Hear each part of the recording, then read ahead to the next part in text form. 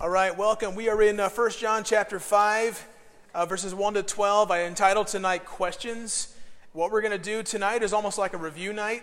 The passage, John is very clear. He always he sounds the same note almost all the time.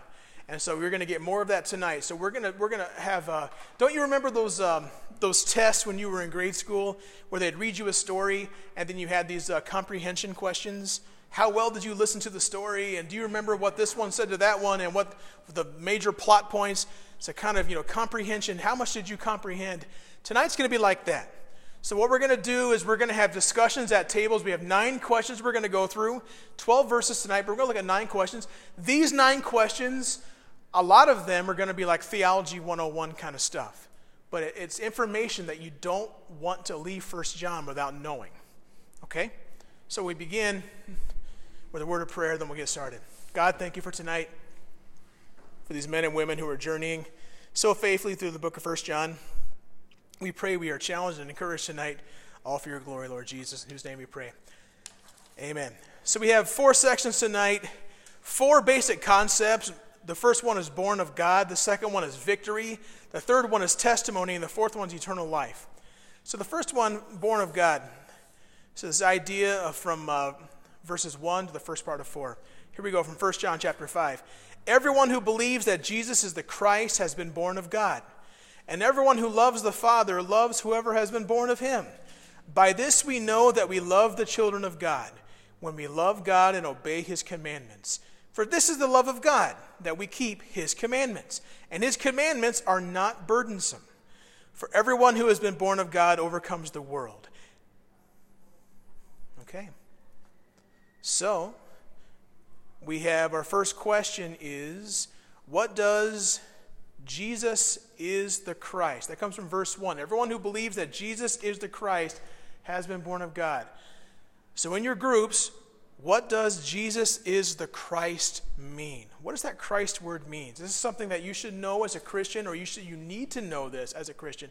So, a supplemental verse here from John 1, 17 to 18. For the law was given through Moses, grace and truth came through Jesus Christ. No one has ever seen God but the one and only Son, who is himself God and is in closest relationship with the Father, has made him known. So, our first question, and I'll play some music here. Our first question, use the helpful verse that I gave you there. What does Jesus is the Christ? What does that mean?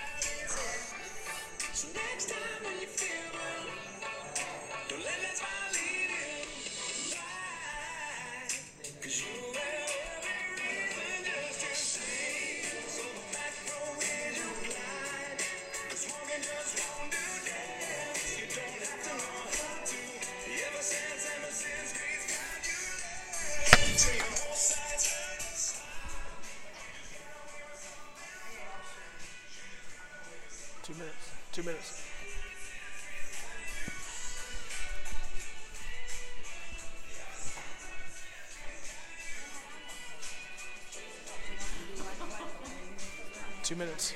Two minutes.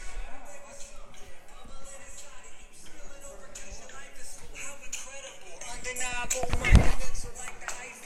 Uncontrollable, let the joy flow through.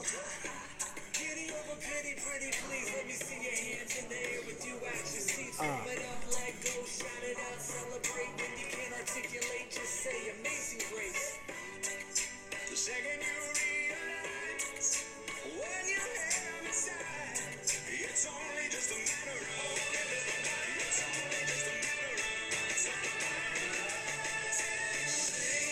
so that road is you blind. As long as just won't dance, you don't have to know how to. Ever since he's got you there, till your whole side turn and smile. Like you just got away with something fine. You just got away with something.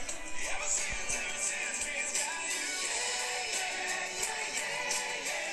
Ever since he's got you All right. Table number 1 up here. What does it mean that Jesus is the Christ? Do we have a spokesperson? Randy, what you got? By the way, table 2, pick a spokesperson. All right. Well, basically, it's just an acknowledgement that Jesus is, the Messiah, the chosen one. Yes. Yeah, the anointed one. Okay. All right. And so there's a designation that he is God's chosen person. So Jesus is a person. He was and is a human. Okay, gotcha. All right. Table 2, what does Jesus is the Christ mean? We got similarly, he's the Messiah, but he's also one and the same with God, and that's your way to salvation. Totally. Yeah, I love that verse from John 1. No one has ever seen God but the one and only Son, who is himself God. And this is the one verse after the Christ. So describing the same person, he's the Christ, and he represents God. No one's seen God but the one who is also God. You're seeing God. And he has the closest relationship with the Father, who has made him known. So, yeah, the word Christ is Christos in Greek. It's a form of Mashiach, which is Hebrew. And it means anointed one. So yeah, chosen. God's chosen mean of salvation. God in the flesh. The death of Jesus was real and it was necessary. The Messiah had to die. He had to be the suffering servant from Isaiah 53. So you got to understand, we discussed this last week. In John's church, his enemies that were bringing people away, they hated the flesh. They hated the fact that Jesus had to be the Messiah, because the Messiah meant that he was a man, but also God. Like God becoming man to save everybody. That was the Jewish concept of the Messiah. Or God's special representative, but in Daniel chapter 7, the one who is Son of Man coming on the clouds is not God, so to speak, but receives worship like God does. And no one says anything about it. So essentially, he is God. And that's Jesus, God's chosen representative, his chosen means of salvation, who had to die. Physical, fleshly death. It was necessary. Number 2 question, what does it mean to be born of God? So remember our passage here in 1 John 5. Everyone who believes that Jesus is the Christ has been born of God, and everyone who loves the Father. Okay, so born of God. What does it mean to be born of God? The helpful verse here from John 3, not John 3:16, John 3:6. Flesh gives birth to flesh, but the Spirit gives birth to spirit. Let's take a couple minutes here. What does it mean to be born of God?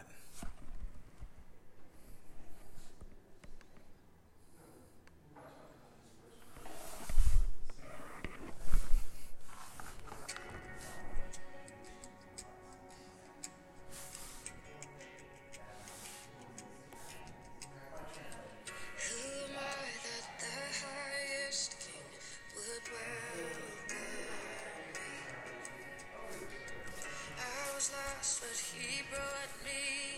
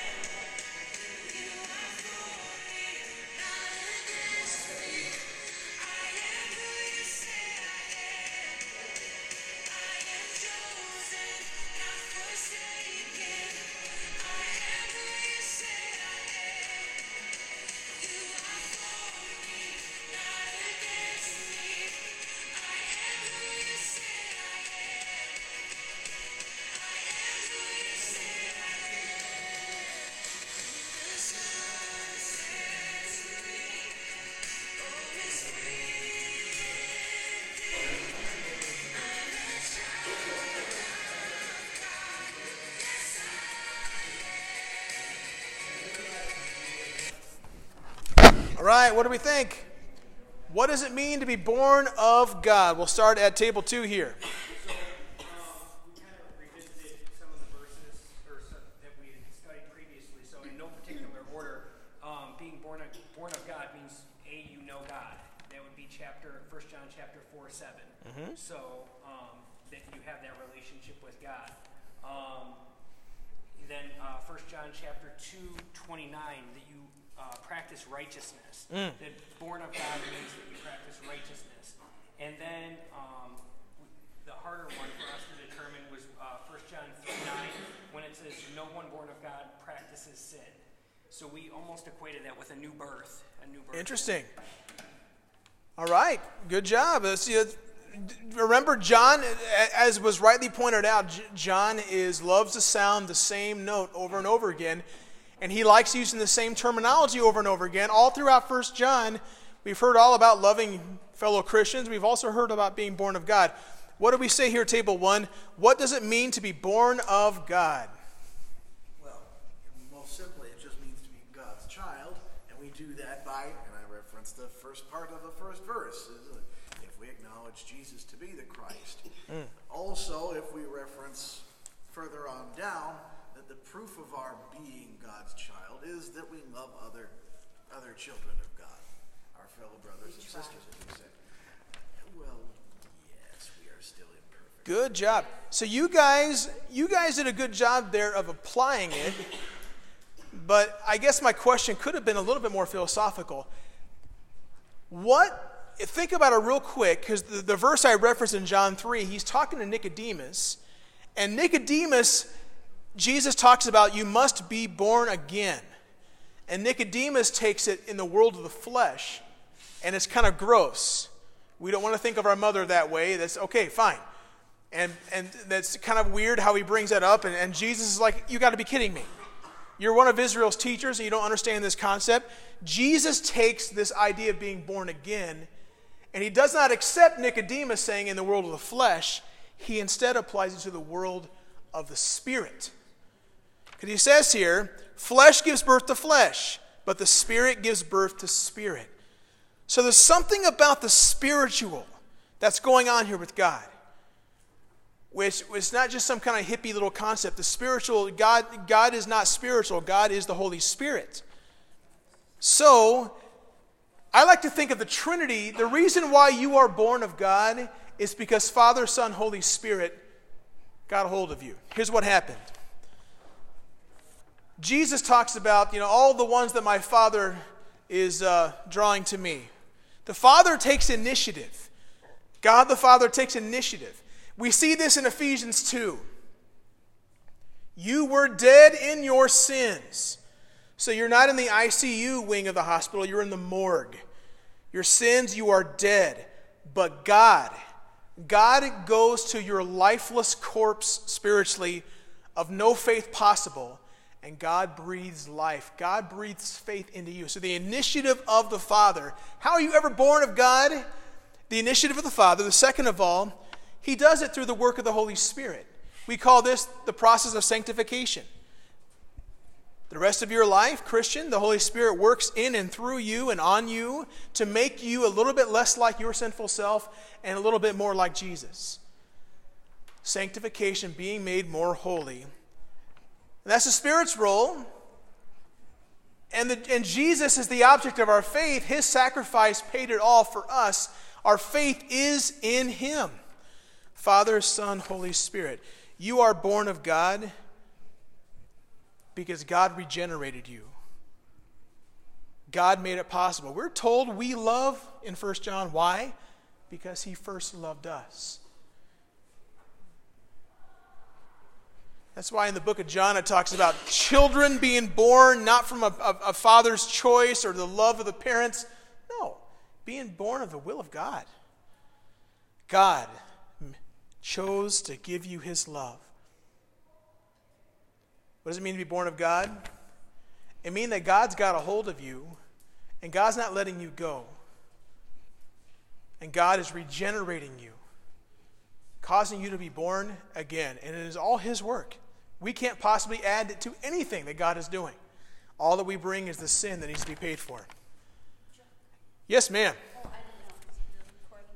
So is it because not in flesh, is that the human aspect? The flesh being human? Of what? I'm sorry. It says not in flesh, but in spirit.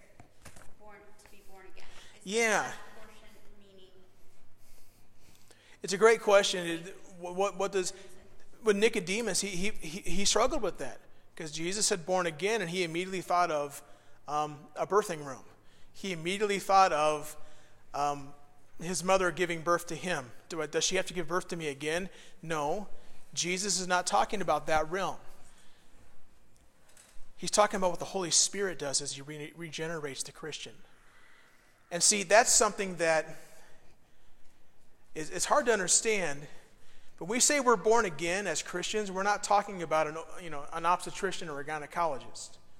We're not talking about the neonatal unit at a hospital. We're not talking about a birthing room. We're talking about God's work within us. That God is changing us. We see this all throughout Scripture when it tells us to take off the old self and put on the new self. That old self wants to keep coming back. That old self invades your marriages. That old self invades your relationships.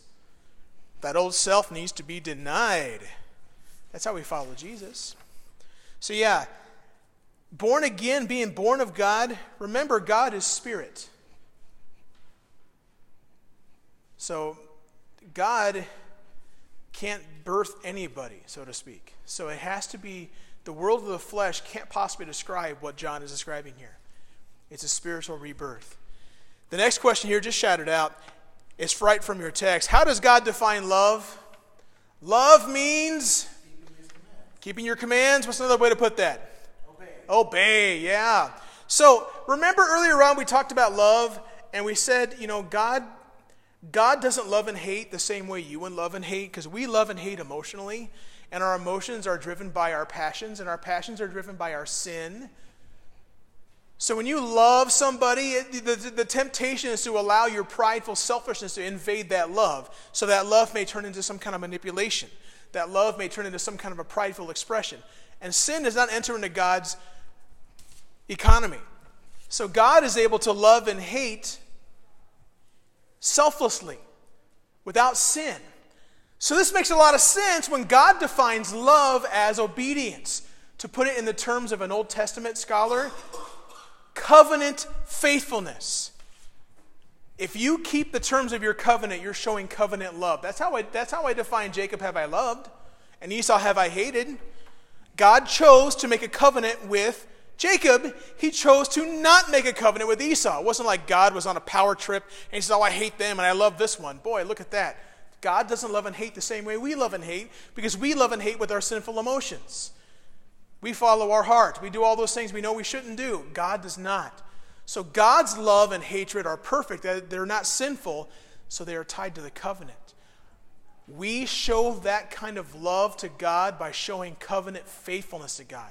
We show covenant faithfulness to God through obedience.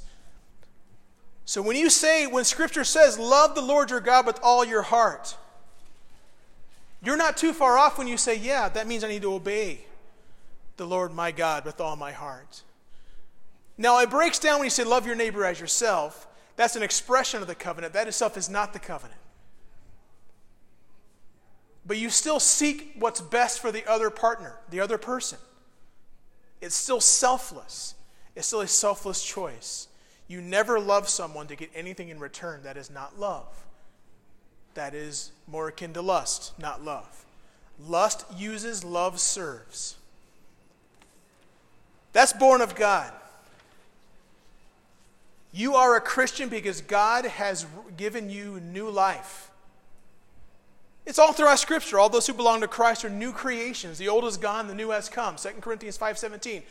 All throughout the Bible, in the New Testament specifically, we have this old and new, old and new, old and new. What does it mean to be new? I'm still the same me. I still have the same DNA. I still have all the same physical characteristics. I don't come to Christ and all of a sudden I'm now physically different. No, it's not in the realm of physical. It's in the realm of spiritual. So yeah. All right, victory. Verses 4b and 5. And this is the victory that has overcome the world, our faith. What's that old hymn? That old hymn is perfect. Faith is the victory, faith is the victory. Oh, glorious victory that overcomes the world. It's perfect. It literally fits this verse. Faith is the victory. It is the victory that has overcome the world. That is our faith. Who is it that overcomes the world except the one who believes that Jesus is the Son of God? So our question is, how does a believer see the kind of victory that John here describes? How do we see this victory?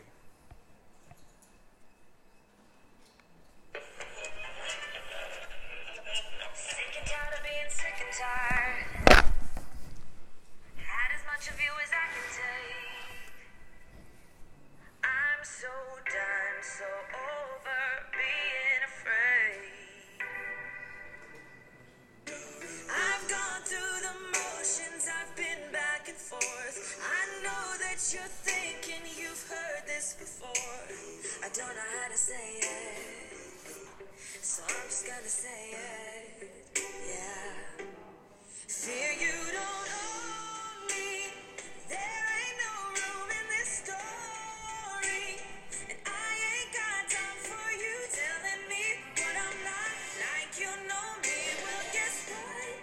I know who I am, I know I'm strong, and I am free, got my own identity. So fear, you will never be welcome here. All right, this is a quick one. Our verse was from John 16:33. I have told you these things so that in me you may have peace. In this world you will have trouble, but take heart. I have overcome the world. That's Jesus speaking. So how does a believer see the kind of victory that John here describes, the kind of victory that overcomes the world? What is the only way possible for a believer like you and me to ever see that kind of victory over this sinful, selfish world? Real quick. I said to avoid, like, what did they say? I don't know.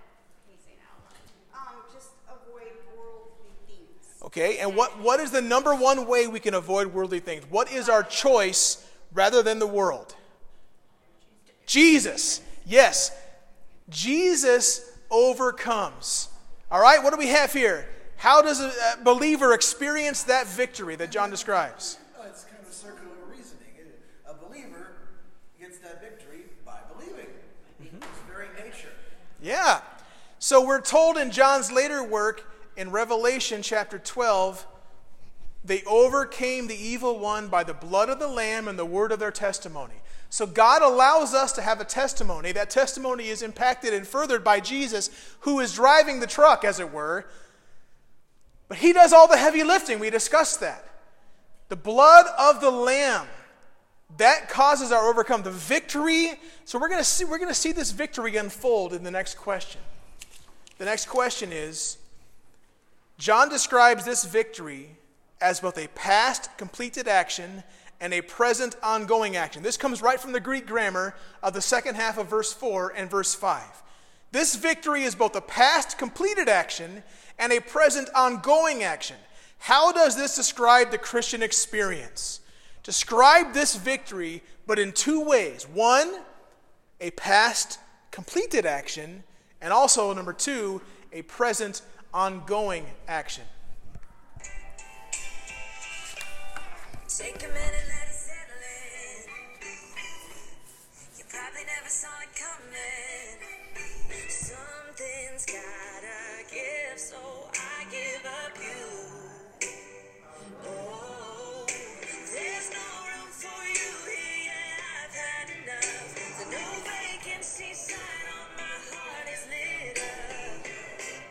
In case you didn't hear it, here it is again. Oh, fear you don't own me. There ain't no room in this story.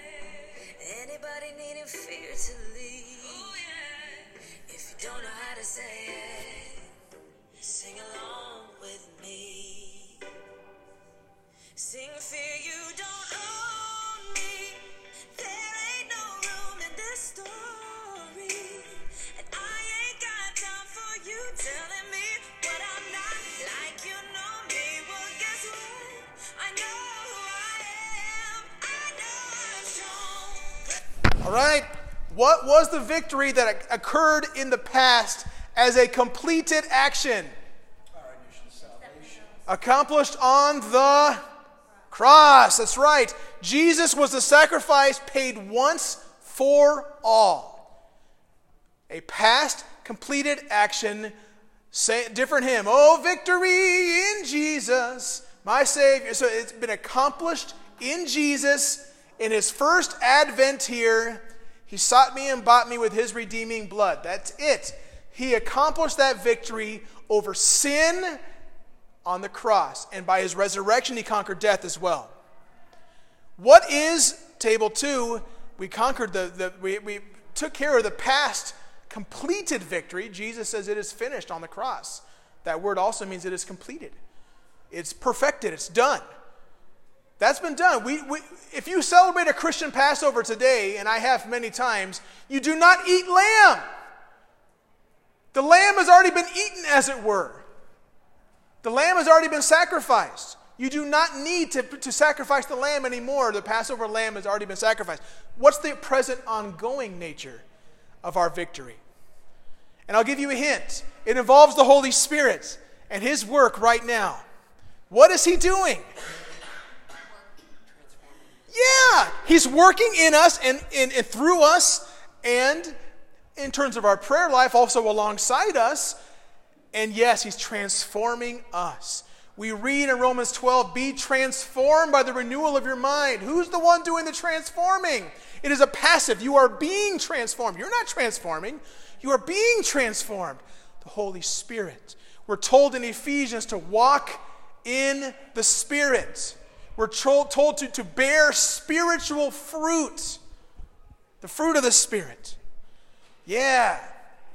That's a popular YouTube video right now. With my kids always want to hear it. Play the Fruit of the Spirit song, Dad. It's some little rock song.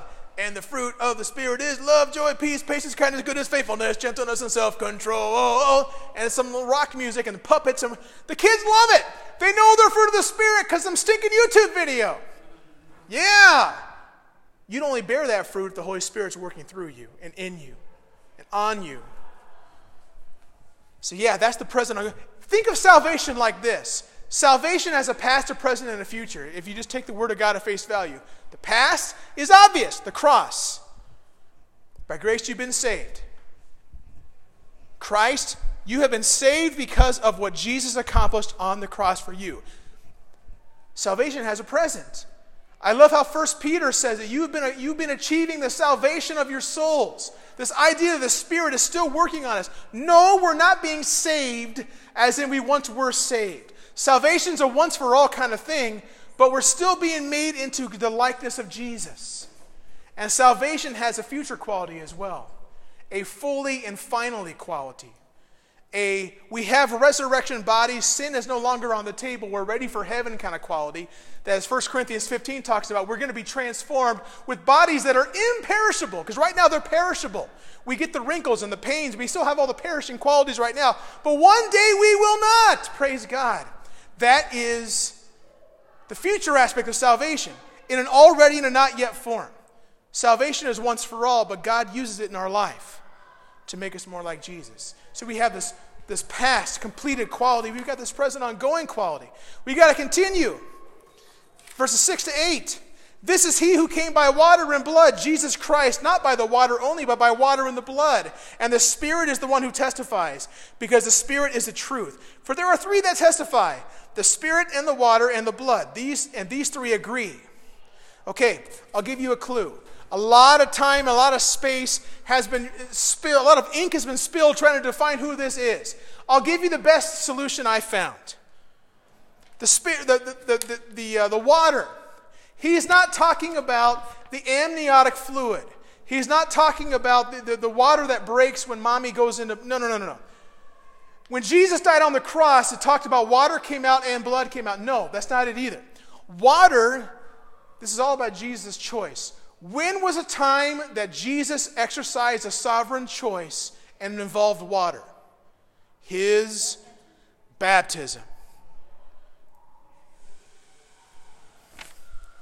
Luke 3.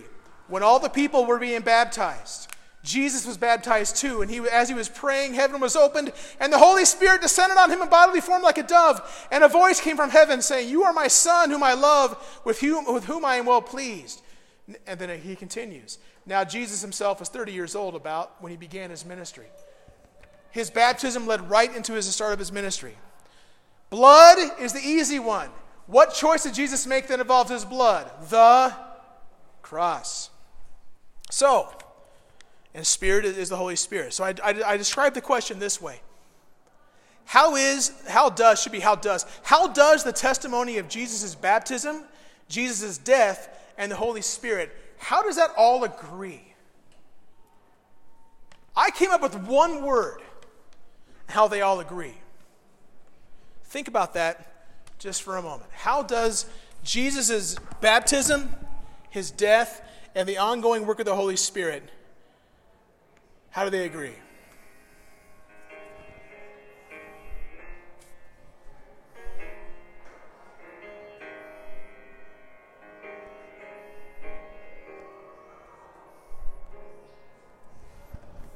I've been held by the Savior. I've felt a fire from above. I've been down to the river. I ain't the same, a prodigal return. All my hope is in Jesus. Thank God that yesterday's gone. All my sins are forgiven. And I've been washed by the blood. I'm no stranger to the prison. I've worn shackles and chains, but I've been freed and forgiven. Yes, I have. I'm not going back. I'll never be. That's why I sing. All right. Look at your notes. I defined all three with one word. Unique. Check this. Check this. Again, at who else's baptism did the heavens open up? Did a dove descend upon the guy being baptized? And did this great James Earl Jonesy kind of voice come from heaven? Simba. Hey, this is my son.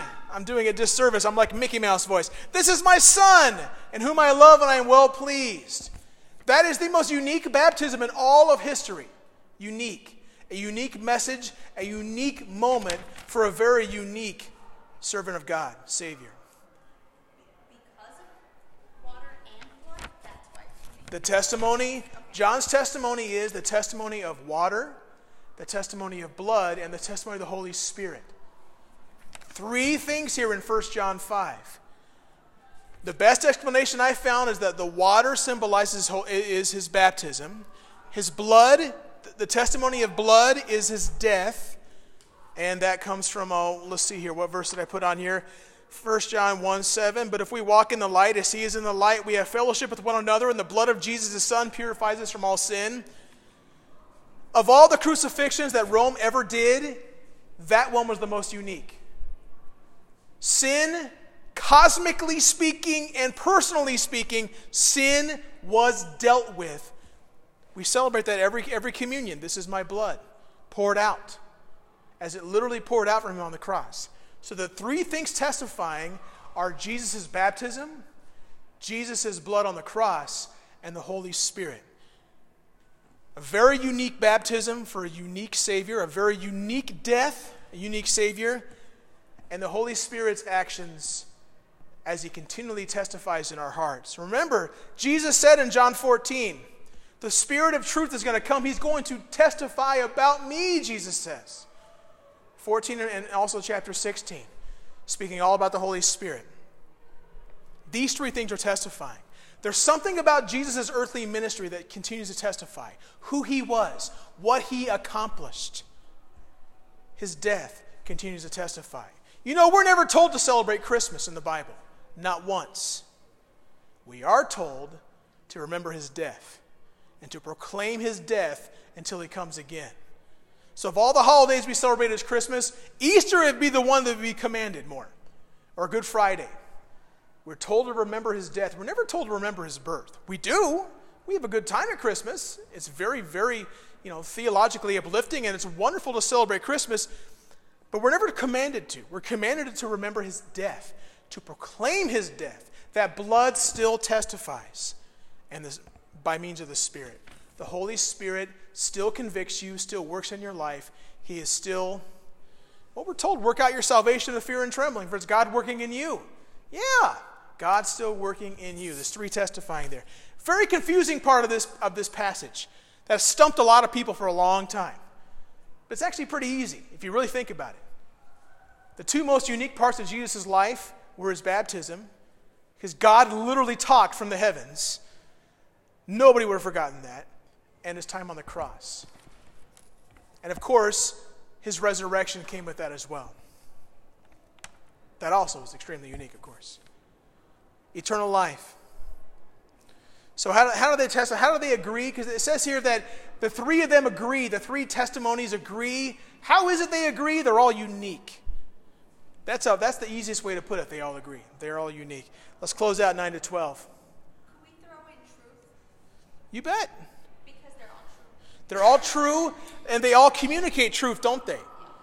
This is the start of Jesus' ministry, the ministry of Jesus being the way, the truth, and the life. You bet. The truth of our salvation is hanged on the wall, on a little peg. That's the cross. That's it.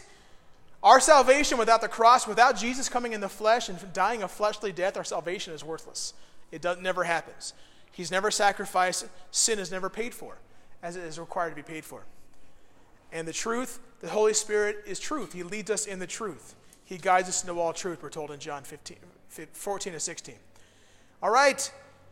If we receive the testimony of men, the testimony of God is greater, for this is the testimony of God that he has borne concerning his Son. Whoever believes in the Son of God has the testimony in himself. Whoever does not believe God has made him a liar, because he has not believed in the testimony that God has borne concerning his Son. And this is the testimony, that God gave us eternal life, and this life is in his Son. Whoever has the Son has life. Whoever does not have the Son of God does not have life. So let me just answer this quick question here. We have three questions left. The second one is the harder one. The first and the third are not hard at all. How does your response to God's word communicate more about God than about you? So many people like to say, well, I don't believe God's word, as if, ooh, look, I'm defining myself. No, what you're doing is you're defining God. Because God is saying, this is my word. When we say the Bible is God's word, we're putting God's reputation on the line, that it is in fact true, that it does in fact change lives, that God uses his word to change and to challenge and to transform. And for somebody to say, I don't believe God's word, I don't believe, essentially, you're making him out to be a liar, as the text says here. But that's saying it about you.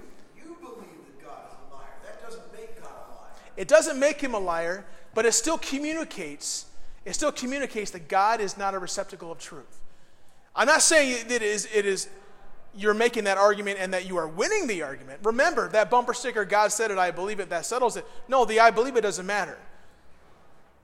But for somebody, this is what it comes down to. God's truth says more about God than it does about us in terms of it being truthful. We never give God's truth capabilities. God does. So when we don't agree with God, especially when we're hypocrites like the ones who were distracting people in John's day, claiming they knew God, but not obeying God, they're making him out to be a liar. When we reject God, we're saying your word is not enough, because if it was, I would believe you. And so, Randy, you're right. It is making it about us as well. But in an ultimate sense, we're rejecting truth, and so we are then calling that truth not truth, or a falsehood or a lie.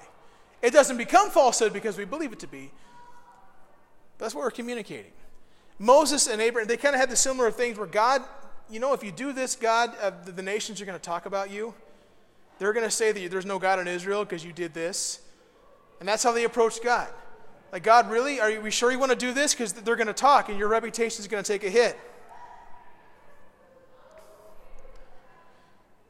Jesus said to her, this is John 11, I am the resurrection and the life.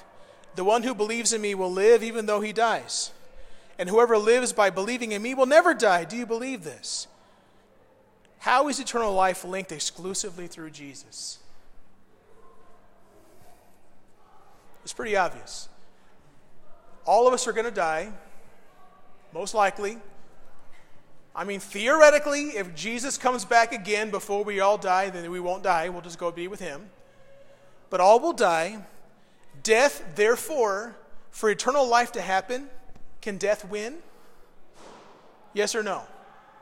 Can death be the last chapter of your book if Jesus promises you eternal life in him? No. Death must be defeated. Death must be defeated. Death cannot have the last page. Death cannot have the last word. So, on the cross, Jesus conquered sin. By his resurrection, Jesus conquered death. Now resurrection is a category that is on the table in God's economy. Jesus says, I am the resurrection and the life. Yes, you are going to die, but yet you will live. John in Revelation calls this the first death and the second death. We're all going to experience the first death, but the ones who don't resurrect again are going to have eternal death, this lake of fire kind of second death. But those who belong to Jesus, those who belong to him, in him alone is a promise of eternal life. Wow.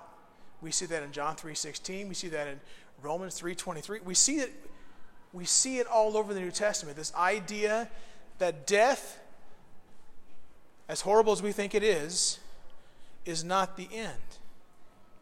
Eternal life is unique to Jesus. It's only happening. So when Jesus says, I am the way, the truth, and the life, no one cometh unto the Father except through me, what's he talking about? Who's going to the Father? You, after you die, no one gets to go to God. My dad, the Father in heaven, no one gets to go to heaven except through me. He's talking about eternal life. Only way it happens is through Jesus. It's exclusive. No one else can give you eternal life. It is one of the few things, and one of the many things actually, that we have as Christians. We have hope. But that hope is based because he lives. I know one day I will live. Believe me, if Jesus had a tomb and that tomb was still filled, we would never come to church, ever. We would never sing praise songs. We would never sing the hymns. We would never want to read the Bible and be like, oh, that's great. He lost. What is that supposed to mean? Why would I celebrate the one who died for me and stayed dead? I guess I'll wait to see him someday. I hope. Maybe. I've got no hope I'm going to go to heaven if he didn't get to go to heaven. If he doesn't get to go to heaven, what hope do I have? If he stays dead, why should I live a good life if he's still dead? Because I'm still going to die one day. There's no hope for me to be different. What is the either-or commandment in verse 12? What are the two groups in verse 12? We close. Whoever has the Son has life. Whoever does not have the Son does not have life. Your destiny. There's two groups. Two different destinies. Whom the Son sets free is free indeed. You either have the Son or you do not have the Son. If you have the Son, you have life. If you do not have the Son, you do not have life. You don't have eternal life. You have no hope of eternal life. You are not born of God. You have experienced no victory over your sin, your shame, and your death. That's it. That's not much of a life.